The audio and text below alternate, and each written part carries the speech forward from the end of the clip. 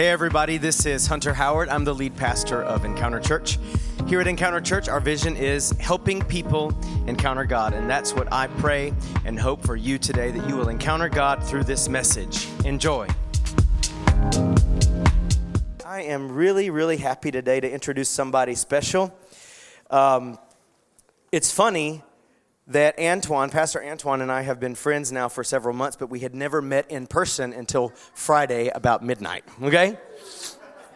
He and one of his disciples, Tim, and his son, Gavin, they drove all the way up from DeLand, Florida. Anybody know where DeLand is? Between Daytona Beach and Orlando. It's a great place, all right? And Pastor Antoine is the lead pastor of Arise Church there in DeLand. But really special to me is that Pastor Antoine is part of my small group. Turn to somebody and say, you need to be in a small group. Woo, we had a good small group workshop on Friday. We're launching small groups next week, by the way, so stay tuned for that. It's going to be awesome. But Pastor Antoine is part of my small group where Pastor Joel Stockstill mentors a handful of pastors. So we become friends through FaceTime, and now Pastor Antoine Ashley is here with us. I want you to give him the very best Southern hospitality welcome today to Pastor Antoine Ashley.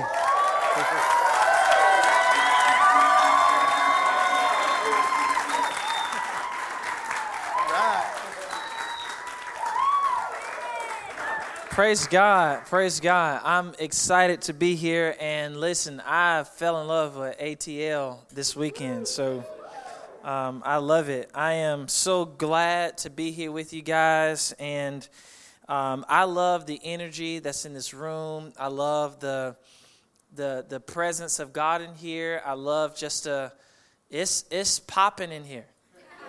You know, and it's good energy. And you guys, Pastor Liz and Hunter, you guys have something awesome working here. Like, I love it. The energy, this energy that you guys have is like the energy that the people who built the Tower of Babel had. That God said they're going to actually do what they're looking to do because they're so unified. Now, we know that they were doing something wrong, but God said they were so unified that he had to come and stop what they were actually going to accomplish it. And so I just want to say, like, you guys have a unity and your team, just everything about what's happening here it's unstoppable. And so this is the place to be. If you are kind of wrestling, do I need to be in this church? Do I need to be committed? If I were here, I would submit in this church. Because this is where I'm telling you, y'all have something awesome working here. So very glad about it. I want to just, if I can, just give a couple minutes and just invite up Timothy here. Timothy is a spiritual son of mine. I actually came into his life in 7th grade. Our church used to have a Bible school, and he was in 7th grade at the time. He didn't want to follow Jesus, and he didn't like me. He didn't like me, but I just wanted, I didn't even tell him I was going to do this, but if just wanting to share, just to greet the people, and there's anything that you have in your heart, you can just share. Y'all welcome Timothy.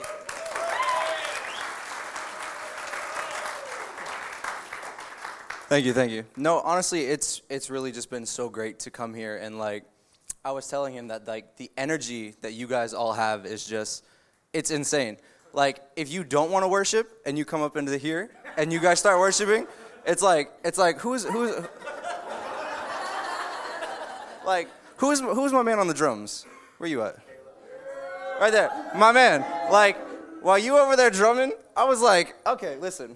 Even if I didn't want to worship right now, you got it. Like, you was over there feeling it. I was like, man, if somebody don't want to worship, you better, like, listen. But no, you guys, you seriously are great.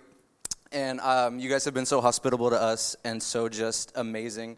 And we are so grateful. And, you know, what you guys are doing here, it's just obvious that there is an anointing in this building. And there is just a spirit of servanthood, and like every single person here has a smile on their face, and like everybody wants to be here, and it's an amazing environment, and this city is incredibly lucky to have the Encounter Church in it, and I'm so excited to keep up with you guys and to see where this church goes, and, tear down the walls. And because that space back there is unnecessary. But, but seriously, thank you guys.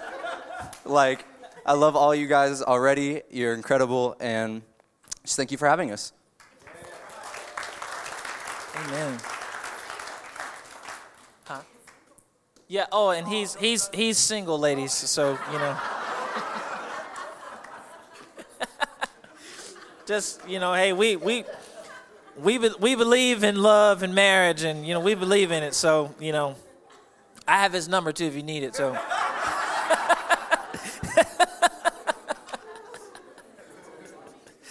Oh my. All right. Wow. How many of you guys are ready for the Word of God? Amen. Amen. So I've been in the book of Revelation, and God has been speaking to me, and I have some things I want to share with you. And so let's look at the book of Revelation. I have the ESV version here. By the way, I want to know how to do that church app, that Bible app thing, because that's awesome. Yeah, I love that.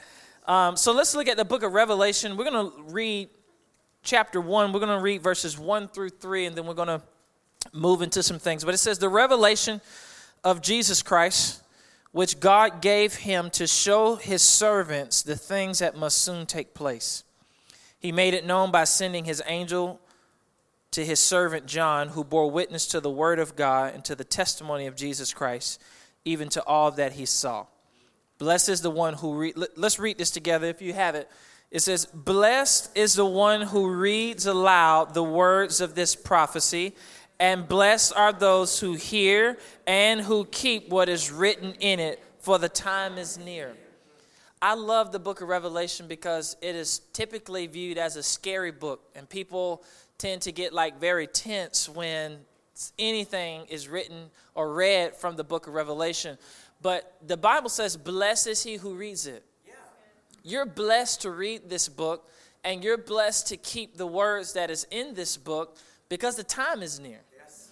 Yes. And if y'all are not paying attention to what's happening in our times, God is speaking. Yeah. And I have been very encouraged to know that God has an answer to everything that's happening right now. Yes, CNN doesn't have the answer. Fox News doesn't have the answer, and a lot of Facebook prophets don't have the answer. Right? There's a lot of prophets online, and we got this thing at our church that some people are prophet-trying. Some people are prophet-lying. We need some people to be prophesying. Amen. And so I want to share this with you because I've been encouraged to read the book of Revelation over this past few months, because it is encouraging to know that God has already been in the end, and he's already written the end for us where we are today. And so because God is beyond time, there is no time with God. He's eternal. There's no beginning or end with God. God has already seen the end. And because he's seen the end, what he says is sure. When God prophesies something to you, it's not an idea or some random thought. God is not right here in our time walking with us. God is beyond time. He's already seen our time. And so when he says something, it's sure. Y'all ever seen the Michael Jackson video when he walked and the ground lit up? I forget which I forget which video that is, but the point is, when God is saying something, he's speaking. It's not an idea that's maybe. It's a seen reality that he's already worked out. So God is sure, he's true. I find it amazing that God has already told us how the world is going to end, because he's already seen it.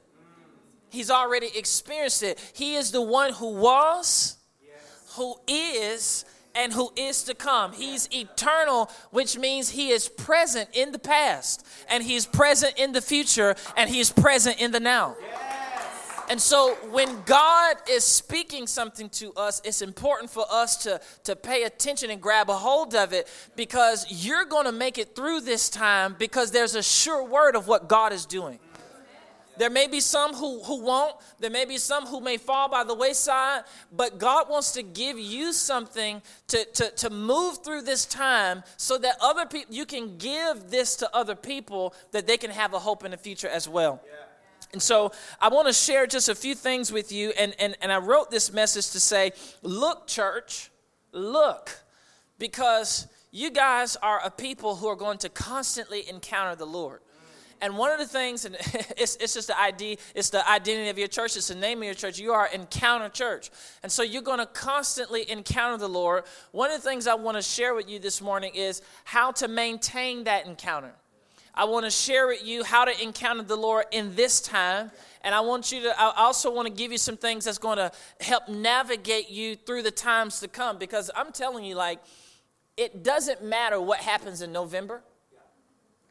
It does not matter what happens next year and the year after that. Whatever happens, we are going to make it through this thing. Can you say amen? We're going to make it through. And the way we're going to make it through is because we're holding on to something that God has given and is sure. So we look here, he says this. I want to talk to you about the church first of all. You know, we are in a grace period where God's tool is the church. God is using his local body to be his tool in the earth so that men might be saved, men might be transformed, so forth and so on. The church is God's tool, and we only have so much time.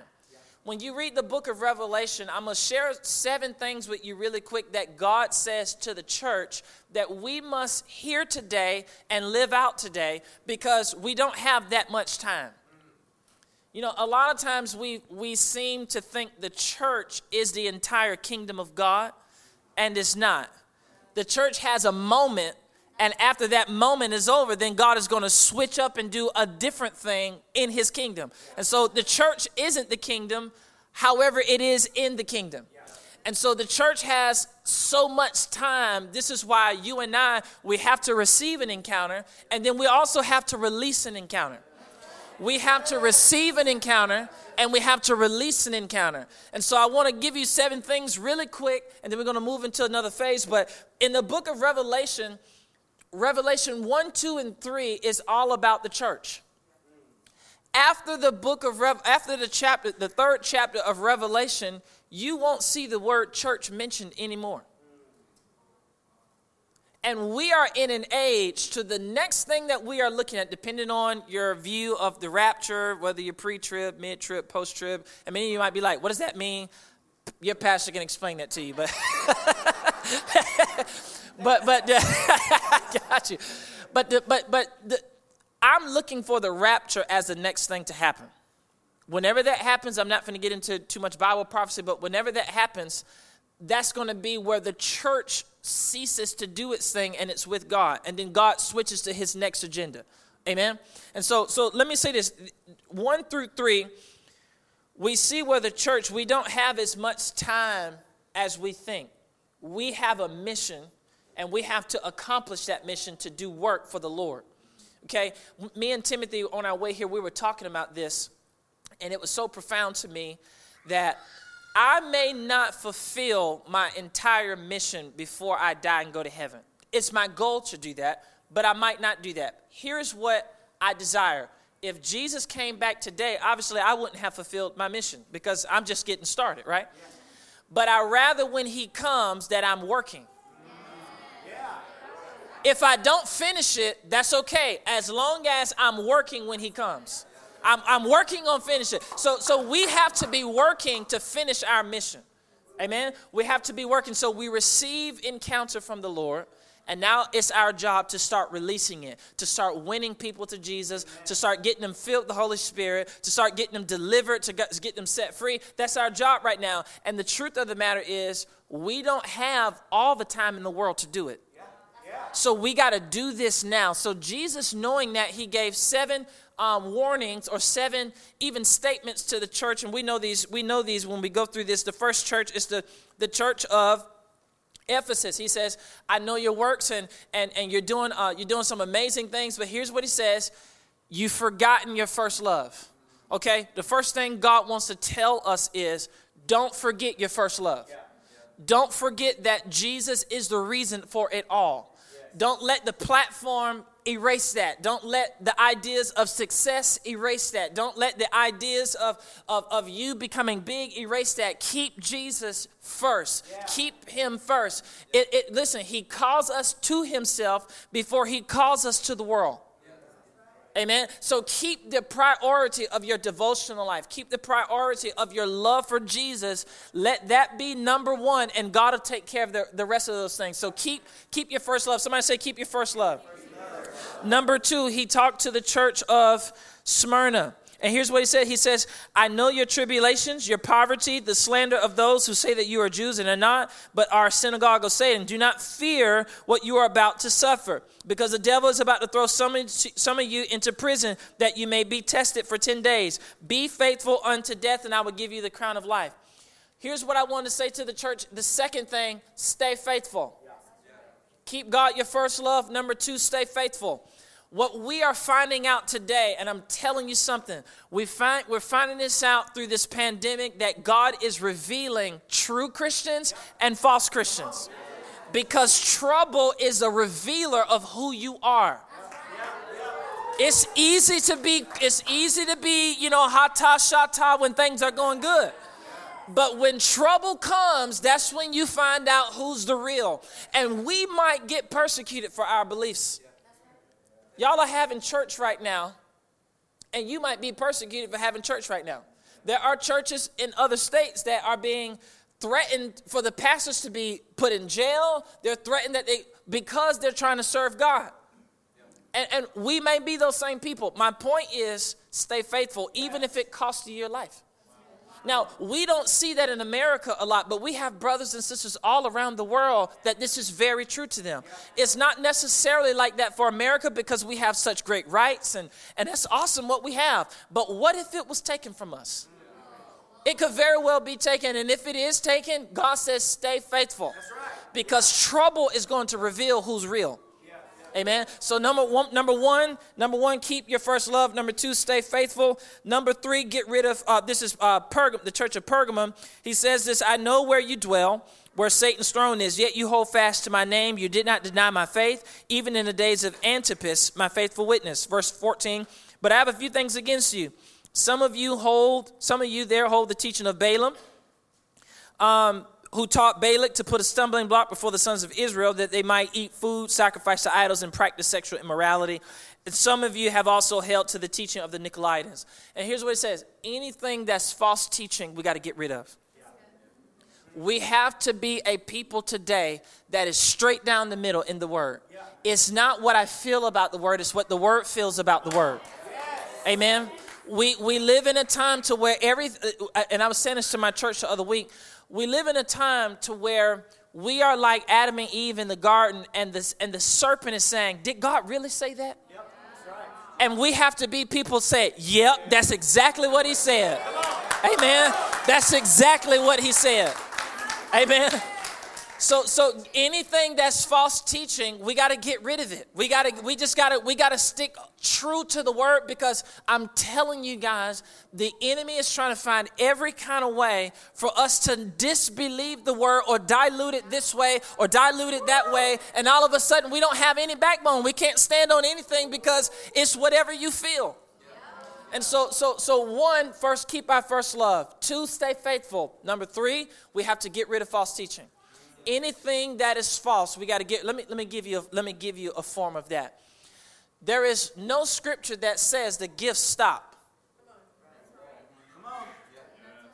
The gifts are still here. Are y'all with me?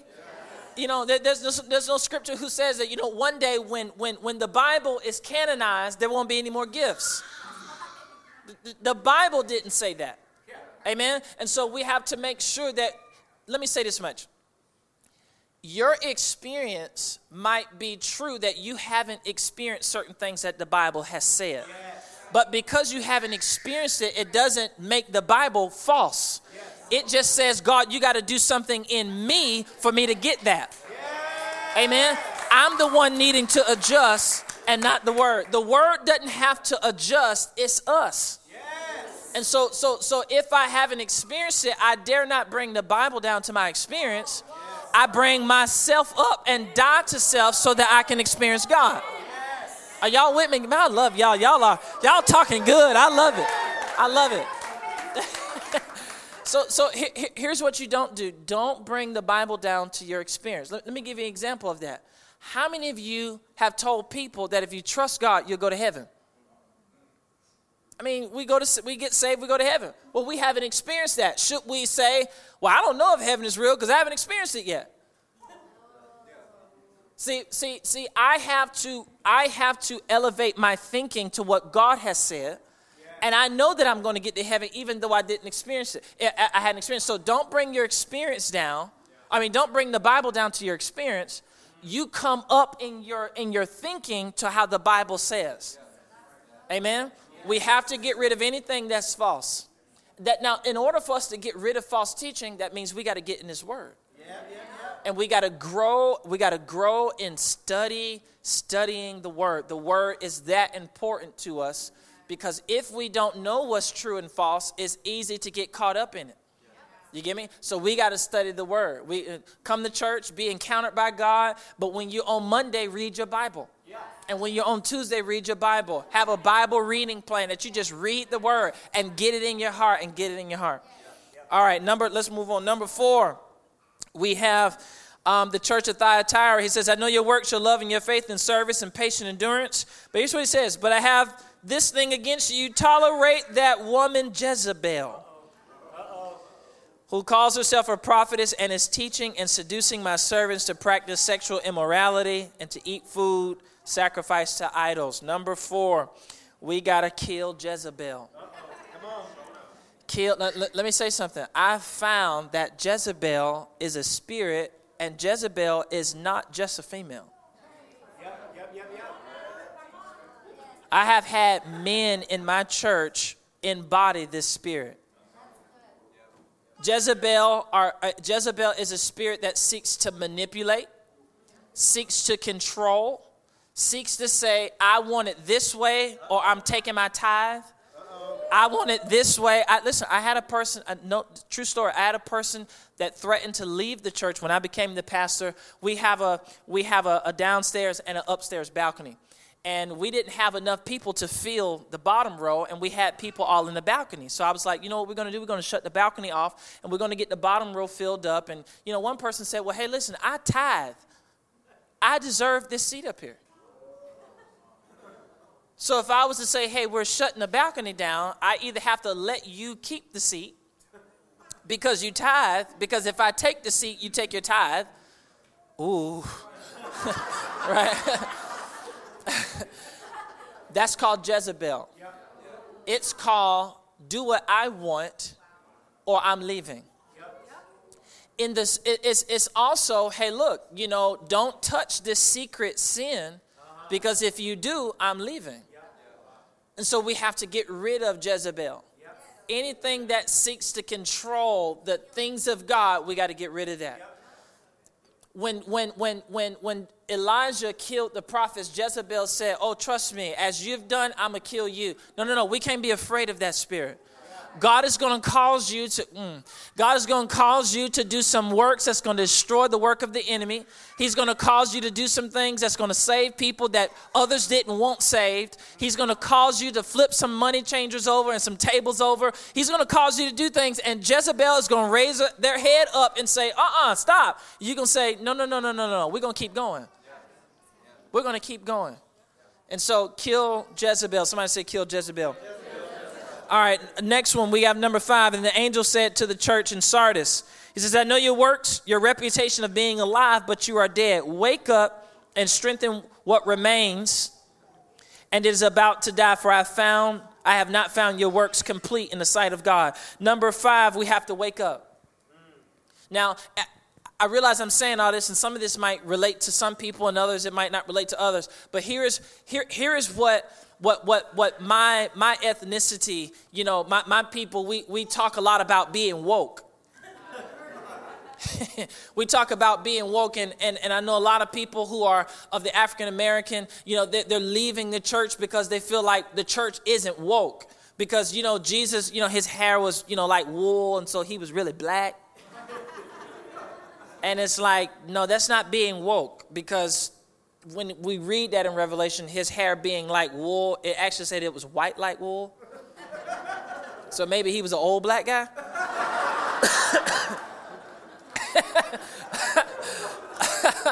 But his hair is like wool, but what they didn't read, his eyes were also like fire. And his tongue was like a sharp sword.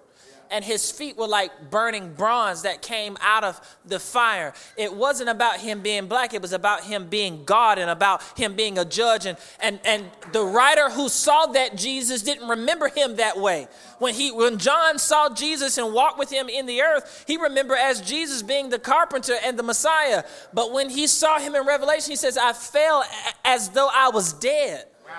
Yeah. Something was different about Jesus when he saw him. And so we're not talking about an ethnicity. We're talking about God. We're talking about how Jesus is showing himself in a different manner. So anyways, my point, it says, wake up. We can't be asleep in this time. We can't be asleep in the time that we're in. We have to be woke. We have to be discerning. And I'm going to tell you how to be woke. It is to have a prayer life. Yes. Your prayer life causes your eyes in the natural to shut, but your eyes in the spirit to open. Yes. Are you with me? We walk by faith and not by sight. So our prayer lives is what's going to cause us to stay woke in this time. And God is going to say things to you before things happen. That's really who are woke. Those who are really woke understand what God is saying before the world gets it. Amen. So stay awake, stay awake, stay awake. This is good. Number six, he goes to say to the church of Philadelphia, he says, I know your works. Behold, I set before you an open door, which no one is able to shut. I know that you have but little power, and you have yet kept my word and have not denied my name. Listen to this. God is about to open a door for someone. God is about to open doors because you have been faithful. And listen to this. This church is to receive the blessing. Somebody say, receive the blessing. Receive the blessing. Listen, God, he gives reward to those who stay faithful. And this is a time to really prove to God and to really show God that, God, I want to be faithful in this time. This ain't the time to watch church online when you can be in the house. This isn't the time, to take a break in church because we got this pandemic going on. No, it's overtime right now. We're in overtime. We got to work double right now because people are hurting and people are confused and people are scared and they don't know what to do. And we have the answer. It's in Jesus. But what we can't do is we can't take off right now because everybody else is taking off. No, we got to stay on. And for those that stay on, for those that keep the grind, he's saying, you've been faithful, and I know that you're weak. I know that things are hard. I know that things are not easy. God didn't say it's going to be easy. He didn't say it was going to be easy, but here's what he does say. Because you've been faithful in this time, I'm going to open a door for you that no man can shut. Some doors only open when you are faithful when everybody else is faithless. Some doors only open when you are consistent when everybody else is up and down and in and out. It's when you are consistent, God knows I can trust you. I can trust you with more because you're faithful in a little. Oh, man. Last one here. He goes to say to the church of Laodicea, he says, I know your works, you're neither hot or cold. Would that you would either be cold or hot. He says, because you're lukewarm, I will spit you out of my mouth. Now listen to this. He's saying, choose to be hot. I love that being on fire for God is not an automatic thing. It's a choice. It's a choice. It's a choice. Oh my God, it's a choice. And let me say this to you because I'm feeling this in my spirit. You will go through types of fires in your life. Being on fire for God. There is an open flame. And then there is a smoldering flame. And if you've ever, had a bonfire or you set logs and, when you put that fire to those logs, it's an open flame. Everybody can see it. Everybody can feel it. But after those logs have set over time, all you have is now hot ash. It's hot. Now watch this. It's just as hot as that open flame was. And the only thing that those ashes need is... And if you put wind on those flames, you put wind on those ashes, an open flame will come again. And so here's what I'm trying to tell some of you. You've been hot for a long time, and you've been consistent, and you've been on fire for a long time. Don't think that your flame is always going to be open. Sometimes you're on the backside. You're serving in the back. Nobody knows you, and nobody sees you. Nobody pays attention to you. But you're just as on fire as the person who's on the stage. You're just as on fire as the person who's on the stage. Your fire doesn't have to be visible before everybody, but your fire can be in the secret place with God. Don't nobody know what you do. Don't nobody know you wake up in the morning and pray and walk around praying for your pastors and walk around praying for your church and praying for your city, but God knows it. So choose to be hot. Choose to be hot, because if you don't choose to be hot, the devil will make it up for you to be cold. Life will make it up for you to be cold. You can go get a cup of hot coffee from out of there and put it right up on this thing, and it'll only be hot for a while, because there is other forces working against it. You have the AC and the climate and the atmosphere in this room is working against the cup. And watch this, the climate in this room is actually being powered by something. The coffee in the cup doesn't have anything to sustain it. It doesn't have its own environment. It doesn't have a power source. And so whatever is in the cup, it's only as hot as long as it's in there. So when you get on fire for God, you're going to have to stay, I know y'all talk about plugged in, you're going to have to stay plugged into God. Your fire never has to run out. But watch this. If you get a touch from here and don't plug into anything, the atmosphere around you is powered by the kingdom of darkness, and it will cool you off. So you got to choose. You got to choose to stay hot. You got to choose to stay hot. Stay plugged into the power.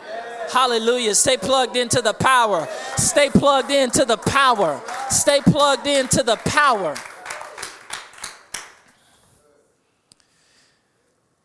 After these statements that Jesus gives to the church, he doesn't speak to the church anymore. And from chapter 4 to the rest of Revelation is no longer to what we know as the church. And so we have a work to do. We got to keep our first love. We have to stay faithful. Without number 3, get rid of false teaching. 4, kill Jezebel. 5, we have to stay woke. 6, we need to receive the blessing of the open door. And number 7, we have to choose to be hot. Now watch this. After he does that, God is going to take John into a whole nother phase, because he's about to show him some things. Encounter Church, you're always going to be a people that God is going to show things to. And some things that God is going to show you is going to be positive and good. But there will be times where God will show you things that are actually terrible. And the reason God shows us things that are terrible is to prepare us so that we know how to deal with it. God showed Noah something terrible that was going to happen. And the Bible in Peter says that Noah was a preacher of righteousness. He was telling everybody something terrible is coming. It wasn't his job to make them believe it, but he told them anyway. And so what God showed him, something terrible was going to happen. So what did he do? He built the boat. Right? And obviously that boat saved him and his family from the things that God had showed him. So John is about to see some things that are going to absolutely terrify him. Chapter 5, he sees a lamb on a throne, and that lamb is able to open the scroll. And when he opens the scroll has 7 seals on it. And each seal that's open reveals the tribulation.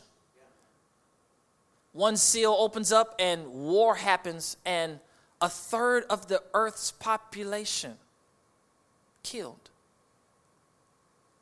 All these doom and gloom. So he get to first seal, second seal, all the way to the seventh seal. And on the seventh seal, 7 trumpets came. So now we got 7 more dooms. Trumpet 1, trumpet 2, trumpet 3, all the way to trumpet 7. When he gets to trumpet 7, 7 bowls are revealed. 7 more dooms. And he's seeing all this stuff, and he's terrified. Now, let me be honest with you, because here's the sobering truth. Those dooms are literally going to happen. The tribulation will be 7 years of the world's greatest agony that we've never seen before.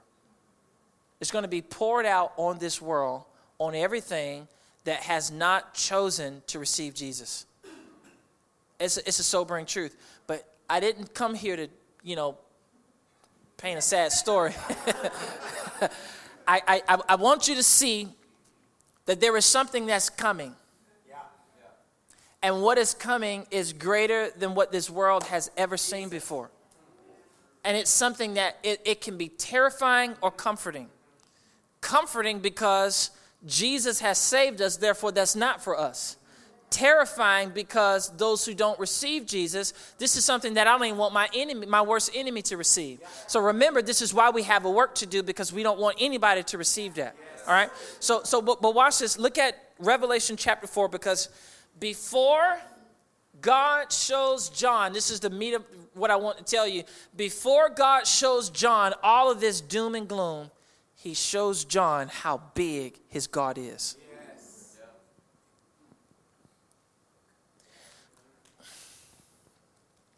When you know how big and how great God is, you can go through anything. If God told you this bad thing is about to happen, but you know what? I got you. Just look at me. As great as I am, just keep looking at me. That's why I call it Look Church, because the more we look at him on the throne, the more we're going to be able to get through the things that's coming. What happens to believers is we take our eyes off of him and we put our eyes on the things. And we come to God talking about how bad our things are, when God actually wants us to leave him and go to our bad things and say how bad our God is. God, this is happening and it's so horrible. He's like, I know. Tell your problem how big I am. So let's look at Revelation 4. It says, after this, I looked, and he showed him all the stuff about the church. After this, after he showed me all these things, I looked, and behold, a door standing open in heaven. And the first voice which I heard speaking to me like a trumpet said, come up here, and I will show you what must take place after this. At once I was in the spirit, and behold, a throne stood in heaven, with one seated on the throne. And he who sat there had the appearance of jasper and carnelian, and around the throne was a rainbow that had the appearance of an emerald. Around the throne were 24 thrones. Seated on those thrones were 24 elders, clothed in white garments with golden crowns on their heads. From the throne came flashes of lightning and rumblings and peals of thunder. And before the throne were burning 7 torches of fire, which are the 7 spirits of God. And before the throne there was as were a sea of glass like crystal. And around the throne on each side of the throne are 4 living creatures, full of eyes in front and behind. The first living creature like a lion, the second like an ox, the third the face of a man, the fourth like a creature, the creature like an eagle in flight. And the 4 living creatures, each of them having 6 wings and full of eyes around and within, and day and night they never cease to say, Holy, holy, holy is the Lord God Almighty, who was and is to come. In the translation, in the Passion Translation, it says, Holy, holy, holy is the Lord God Almighty, who is the was, and who is the is, and who is the one to come. It's powerful. I love it. So what is this about? He sees some things, and I want to help you to remain, to be able to keep your encounter, to be able to sustain how to keep encountering God, because we're going to need to keep encountering God. An encounter is just not a one-time thing. It should be a lifestyle. Amen. This has to be life. It can't just be a one-time event. We have to keep encountering the Lord because we need to keep his voice. Man does not live by bread alone, but by every word that proceeds out of the mouth of God. We have to keep hearing him and keep visiting him and being around him. So let's look at how to do that. Before John sees the unfolding terror of the end times, he is most comforted with the power and majesty of our great God. This is an encounter we must keep before us. The image of a great God, we have to keep the image of a great God who's seated on the throne before us. Yeah. Listen to this. How do we even come into encounter? Number one, he says, come up here. How do I receive an encounter from God? Come up here. He says, come up here and I will show you things. Listen, to come up here, in order to see and encounter God, you have to come up. And the word come up means, it literally can be translated like, leave where you are and come to where I am. See, I can never encounter Jesus trying to make Jesus come into my space.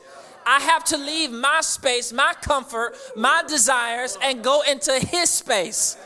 I can't see the kingdom while trying to see it in things of this earth. I gotta take my eyes off of this stuff and put my eyes on that stuff. I think Colossians goes to say, set your affections on things above and not on the things of the earth. Yeah. Right? So he says, come up here. Come up here. You have to come up. In order for you to see what's next, you got to go up. You know, think of this real quick. If I have a tortoise right here standing next to me, a turtle standing next to me, we are standing on the same ground, but we are seeing from different angles. What he sees is just right in front of him. I see what's in front of him and what's beyond him because of the height and the vantage point in what I'm looking at. When we're living in this world, we're just trying to see things through the lens of human perspective, and that's not good enough. God has to take us up into the spirit to see from his perspective. Could you imagine standing on the top of a mountain looking down to a city versus you're in the city looking at the city? The perspectives are different, and you can see a whole lot more when you're up higher. So if you're going to encounter him, you're going to have to come up. Now, the question is, how do I come up? How do I leave this place to enter that place? Like a child, you have to allow him to take you from what you think and give you what he thinks. The word of God is your elevator up. The presence of God is your elevator up. Worship and prayer is your elevator up. You want to get up, start worshiping. You want to get up, start praying. You want to get up, start getting into your Bible and say, God, speak to me. There is a way up into the heavenlies. And we don't have to get into some rocket ship.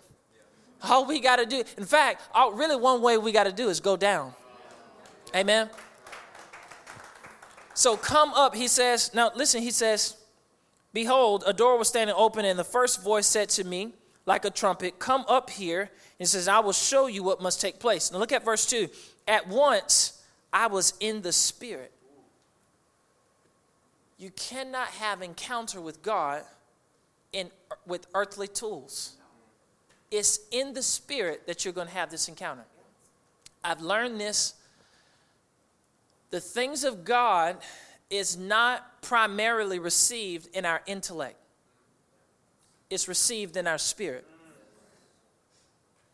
How do you tell 12 disciples, go take these jars of water so we can make wine? Intellectually, I don't get how that's going to work. How do you intellectually tell a man, come walk on this water? There's 5,000 people out here. How do you intellectually tell 12 men to take 2 fish and 5 loaves and put the people down so we can feed them? We need some money, Jesus. No, we don't. So the kingdom is more received in your spirit than your intellect. Yeah. It's received by faith. Okay? So the things that God shows us is in the spirit. One time I was driving my car, and this was about 2 in the afternoon. We have youth. I was a youth pastor at the time. We had youth at 6 p.m. So it's about 2 o'clock. I'm at a gas station, and this big semi-truck pulls up next to me. It has like a real flatbed with these huge chains on it, right? And these chains look like they're big enough to hold, like to be an anchor for a cruise ship. Like it could hold a cruise ship down. These are humongous chains. And so I see this, and I'm like, wow, that's interesting. And so we're pulling off, and this truck begins to, it's moving a little faster than me, and it's driving down the road. And something in my mind just said, wow, God, you're taking chains from something. I left it at that. I just kind of whatever. I just, because sometimes we can be real deep. When you're prophetic people, everything is God, So I'm like, well, I don't know. Let me just kind of just leave that alone. We went to service that night, and we're in service, and everything is fine. It's only like 15 of us in a room. We're in a room like this. We got chairs. We're in a group, and one of the pastors of the church bring this lady in, and she's like, hey, we really want to pray for this lady. So we end up praying for this lady, and then she ends up saying, I'm so envious of you guys because my son is about y'all's age, and he's in prison, and he's not able to really be a part of something like this, and I feel like I failed him.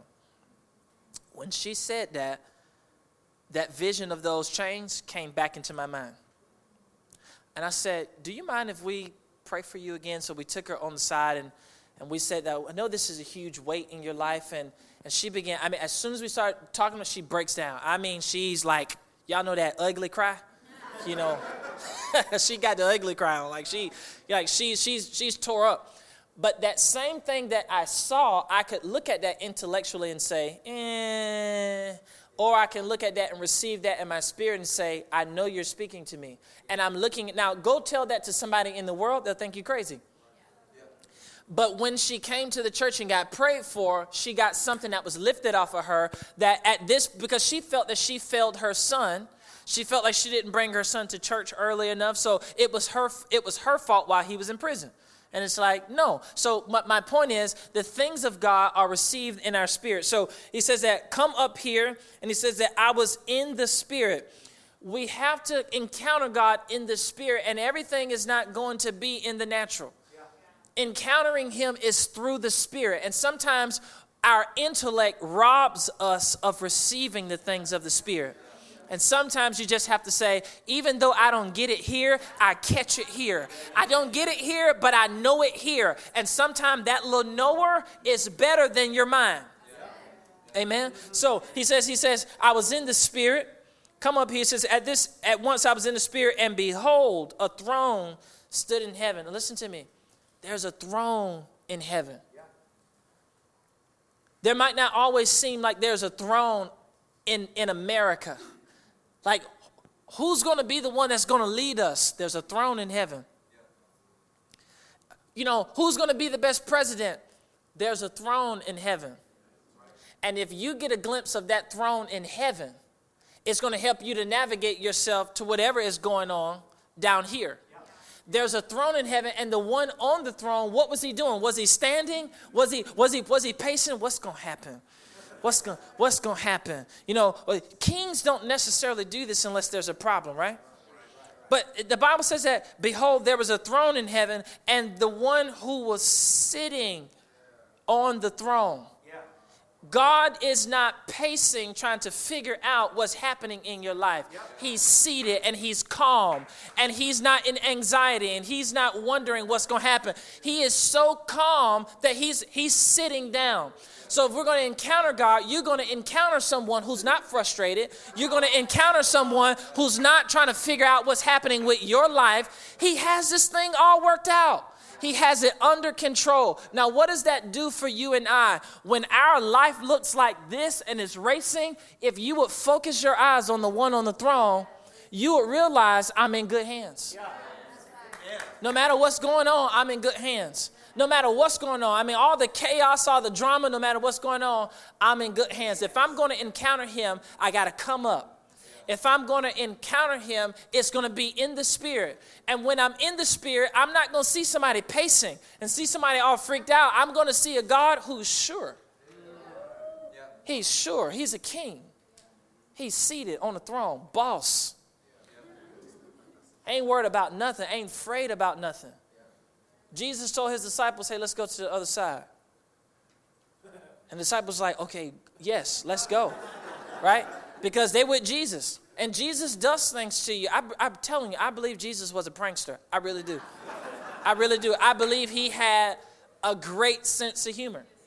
You know, y'all remember the road of the two guys walking on Emmaus? He disguised himself.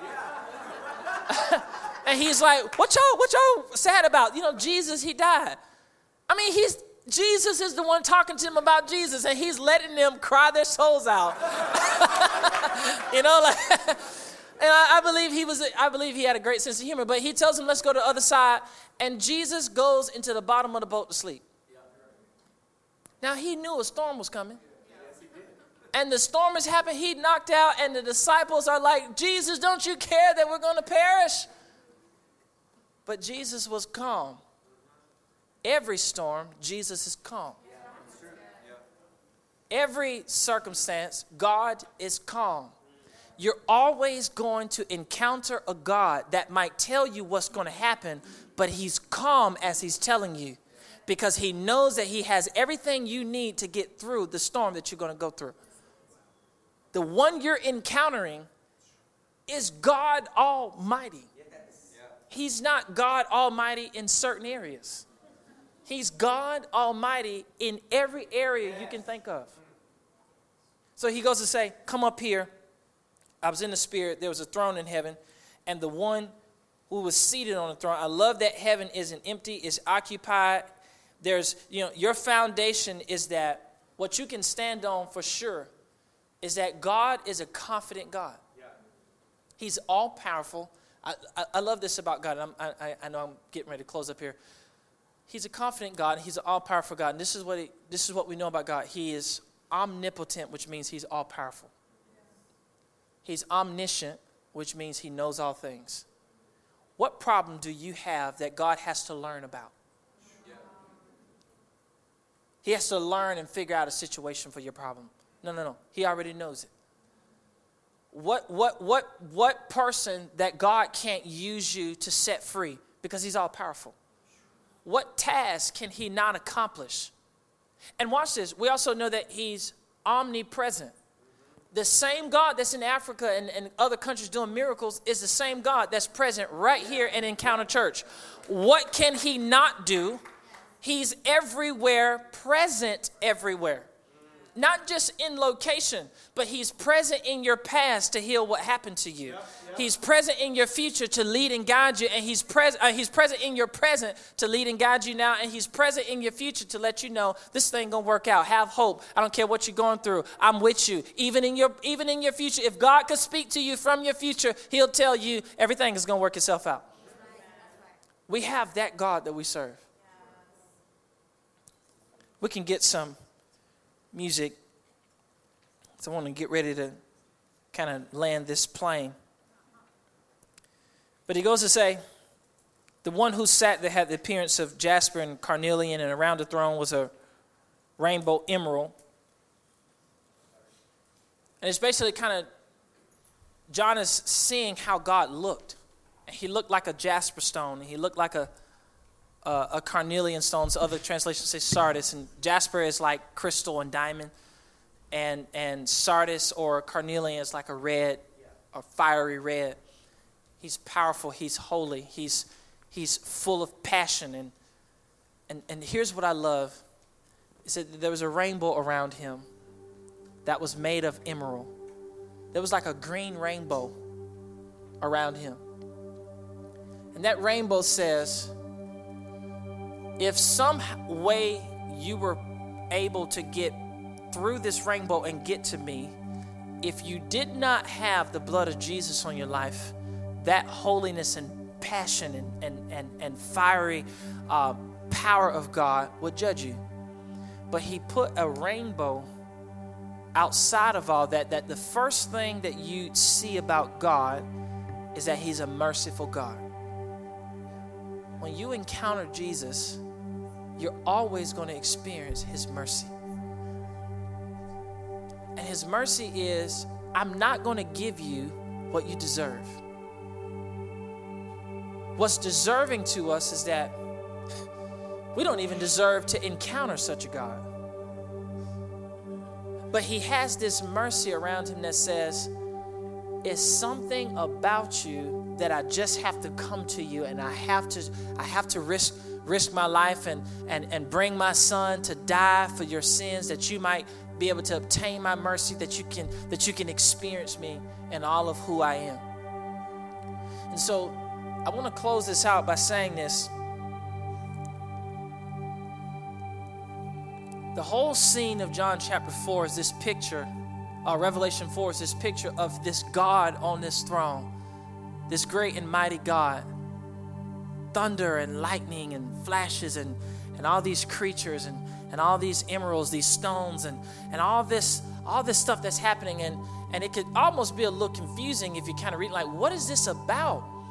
But you start realizing how great and how mighty this God is. And John, the last thing John sees is there are 4 creatures crying out around the throne.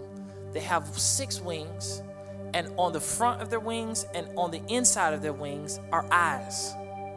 And they're crying out. They've been singing this song for all of eternity. One song. Holy, holy, holy is the Lord God Almighty who was. John was hearing that God has been holy. He's been the Lord God Almighty in future past. John is hearing that he's the Lord God Almighty in the present. And John he's hearing that he's also going to be the Lord God Almighty in the future. John, whatever you're about to see, John, keep this thought. He's the Lord God Almighty who was, that you read about, who is, that you walked with, and who will be, that you're about to see things that you've never seen before. John, don't forget, this is the encounter, John. Remember how big God is before you see all the trouble that you're about to see. Encounter Church, remember how big God is before you see anything else. Remember, he's the Lord God Almighty who was, who is, and who is to come. When you encounter God, you're always going to see a God that's so great and mighty. And the reason he wants you to see how great and how mighty he is, because the things that he's calling you to do are going to be scary to you, because they're so much bigger than you. And he wants you to know, no matter what, keep me your first love. No matter what, stay faithful to me. Stay woke. Why? Because what I've called you to do is so much bigger than you. And when you start getting like, oh, what are we going to do? Remember, he's the Lord God Almighty who was. The God who helped Moses part the Red Sea is the God who's going to anoint you, Encounter Church. The God who helped Elijah call down fire on all the prophets of Baal is the same God. That one who was is the same God that's going to anoint you to win lost souls to Jesus. The God who is, he is that same God. There's nothing different about him. The spirit that raised Jesus from the dead is the same spirit that's living in you. Listen, don't forget that God is the same God with us now. He wants to do amazing things in and through your life. Remember, you receive encounter so that you can release an encounter. And some of you today might need to receive an encounter, while others may need to be anointed to release an encounter. Let me say something to you. For those who have not received an encounter, this encounter is going to change your life. You can't encounter that God and be the same. So the Lord wants to mark some of you this morning.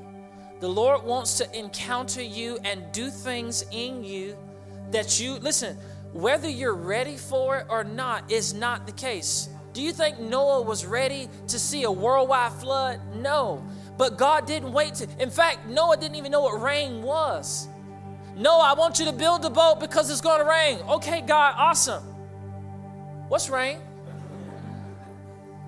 The encounter that God has for you is not something that you intellectually understand. It's something that you in your spirit receive. A woman doesn't have to understand how to get pregnant to receive seed.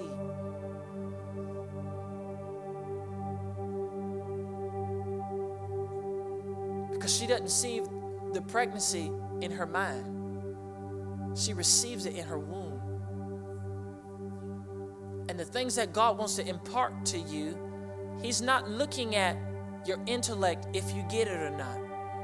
He's looking at, do you have an open womb to receive what I have for you this morning?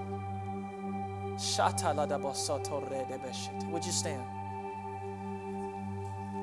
Hallelujah. Hallelujah.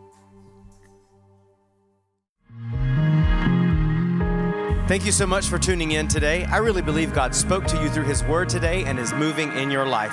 If you'd like more information about Encounter Church, or you'd like to give your tithes and offerings, you can visit our website at encounterchurchatlanta.org.